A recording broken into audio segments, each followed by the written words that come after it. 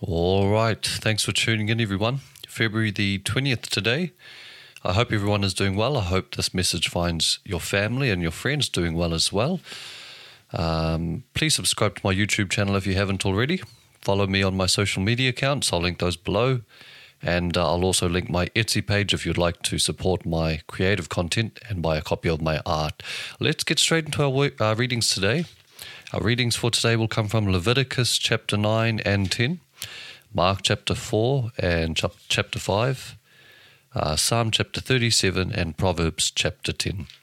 And before we begin, as usual, we pray, Lord God, please bless your word to me and to those who are following along. In Jesus' name, amen. So before we go into the Old Testament, let's read from Mark's account. Beginning in chapter 4, verse 26, it says, Jesus also said, "The kingdom of God is like a farmer who scatters seed on the ground. Night and day, while he's asleep or awake, the seed sprouts and grows, but he does not understand how it happens. The earth produces the crops on its own. First a leaf blade pushes through, then the heads of wheat are formed, and finally the grain ripens. And as soon as the grain is ready, the farmer comes and harvests it with a sickle, for the harvest time has come." Jesus said, "How can I describe the kingdom of God? What story should I use to illustrate it?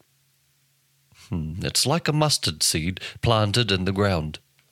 It's the smallest of all seeds, but it becomes the largest of all garden plants. It grows long branches, and birds can make nests in its shade." Jesus used many similar stories and illustrations to teach the people as much as they could understand. In fact, in his public ministry, he never taught without using parables. But afterward, when he was alone with his disciples, he explained everything to them. As evening came, Jesus said to his disciples, "Let's cross to the other side of the lake." So they took Jesus in the boat and started out, leaving the crowds behind, although other boats followed. But soon a fierce storm came up. High waves were breaking into the boat, and it began to fill with water. Jesus was sleeping at the back of the boat with his head on a cushion. The disciples woke him up shouting, "Teacher, don't you care that we're going to drown?" When Jesus woke up, he rebuked the wind and said to the waves, "Silence, be still." Suddenly the wind stopped, and there was a great calm. Then he asked them, "Why are you afraid? Do you still have no faith?" The disciples were absolutely terrified. "Who is this man?" they asked each other. "Even the wind and waves obey him." Chapter 5 begins by saying, "So they arrived at the other side of the lake, in the region of the Gerasenes. When Jesus climbed out of the boat, a man possessed by an evil spirit came out from a cemetery to meet him. This man lived among the burial caves and could no longer be restrained, even with a chain. When he was put into chains and shackles, as he often was, he snapped the chains from his wrists and smashed the shackles. No one was strong enough to subdue him. Day and night he wandered around the burial caves and in the hills, howling and cutting himself with sharp stones. When Jesus was still some distance away, the man saw him, ran to meet him, and bowed low before him. With a shriek he screamed, "Why are you interfering with me, Jesus, Son of the Most High God? In the name of God, I beg you, don't torture me." For Jesus had already said to the spirit, "Come out of the man, you evil spirit." Then Jesus demanded, "What is your name?" And he replied, "My name is Legion, because there are many of us inside this man." Then the evil spirit begged him again and again not to send them to some distant place. There happened to be a large herd of pigs feeding on the hillside nearby. "Send us into those pigs," the spirits begged. "Let us enter them." So Jesus gave them permission. The evil spirits came out of the man and entered the pigs, and the entire herd of about 2,000 pigs plunged down the steep hillside into the lake and drowned in the water. The herdsmen fled to the nearby town and the surrounding countryside, spreading the news as they ran. People rushed out to see what had happened. A crowd soon gathered around Jesus. and they saw the man who had been possessed by the legion of demons. He was sitting there fully clothed and perfectly sane, and they were all afraid. Then those who had seen what had happened told the others about the demon-possessed man and the pigs, and the crowd began pleading with Jesus to go away and leave them alone. As Jesus was getting into the boat, the man who had been demon-possessed begged to go with him. But Jesus said, "No, go home to your family and tell them everything the Lord has done for you and how merciful he has been." So the man started off to visit the 10 towns of that region and began to proclaim the great things Jesus had done for him, and everyone was amazed at what he told them. All right, that's our reading from Mark. Let's go back into the Old Testament. We started Leviticus a few days ago, and today we will begin in chapter 9, verse 7. Then Moses said to Aaron, "Come to the altar and sacrifice your sin offering and your burnt offering to purify yourself and the people. Then present the offerings of the people to purify them, making them right with the Lord, just as he has commanded." So Aaron went to the altar and slaughtered the calf as a sin offering for himself. His sons brought him the blood, and he dipped his finger in it and put it on the horns of the altar. He poured out the rest of the blood at the base of the altar. Then he burned on the altar the fat, the kidneys, and the long lobe of the liver from the sin offering, just as the Lord had commanded Moses. The meat and the hide, however, he burned outside the camp. Next Aaron slaughtered the animal for the burnt offering.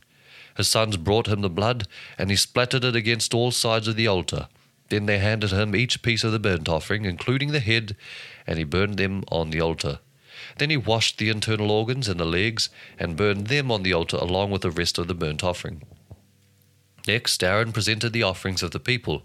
He slaughtered the people's goats and presented it as an offering for their sin, just as he had first done with the offering for his own sin. Then he presented the burnt offering and sacrificed it in the prescribed way.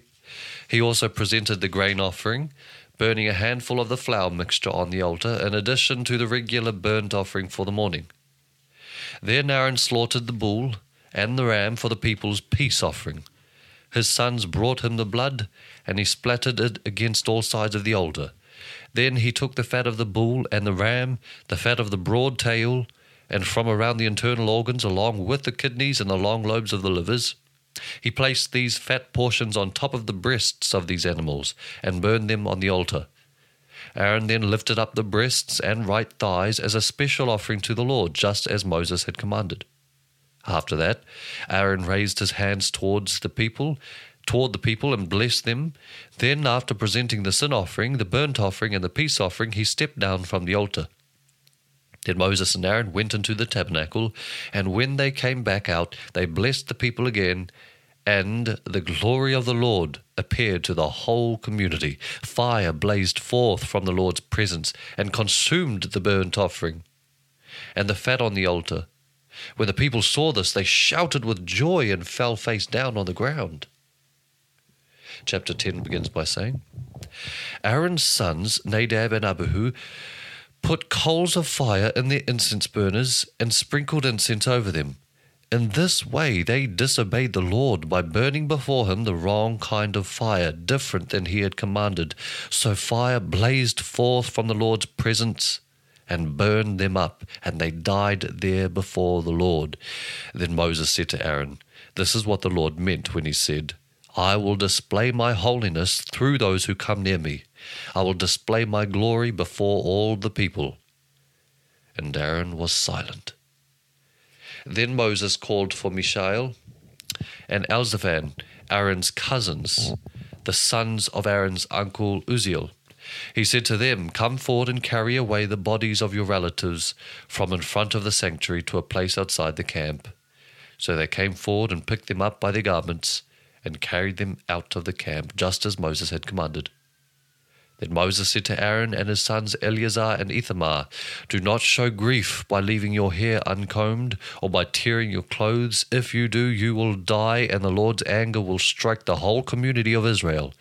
However, the rest of the Israelites, your relatives, may mourn because of the Lord's fiery destruction of Nadab and Abihu." But you must not leave the entrance of the tabernacle, or you will die, for you have been anointed with the Lord's anointing oil."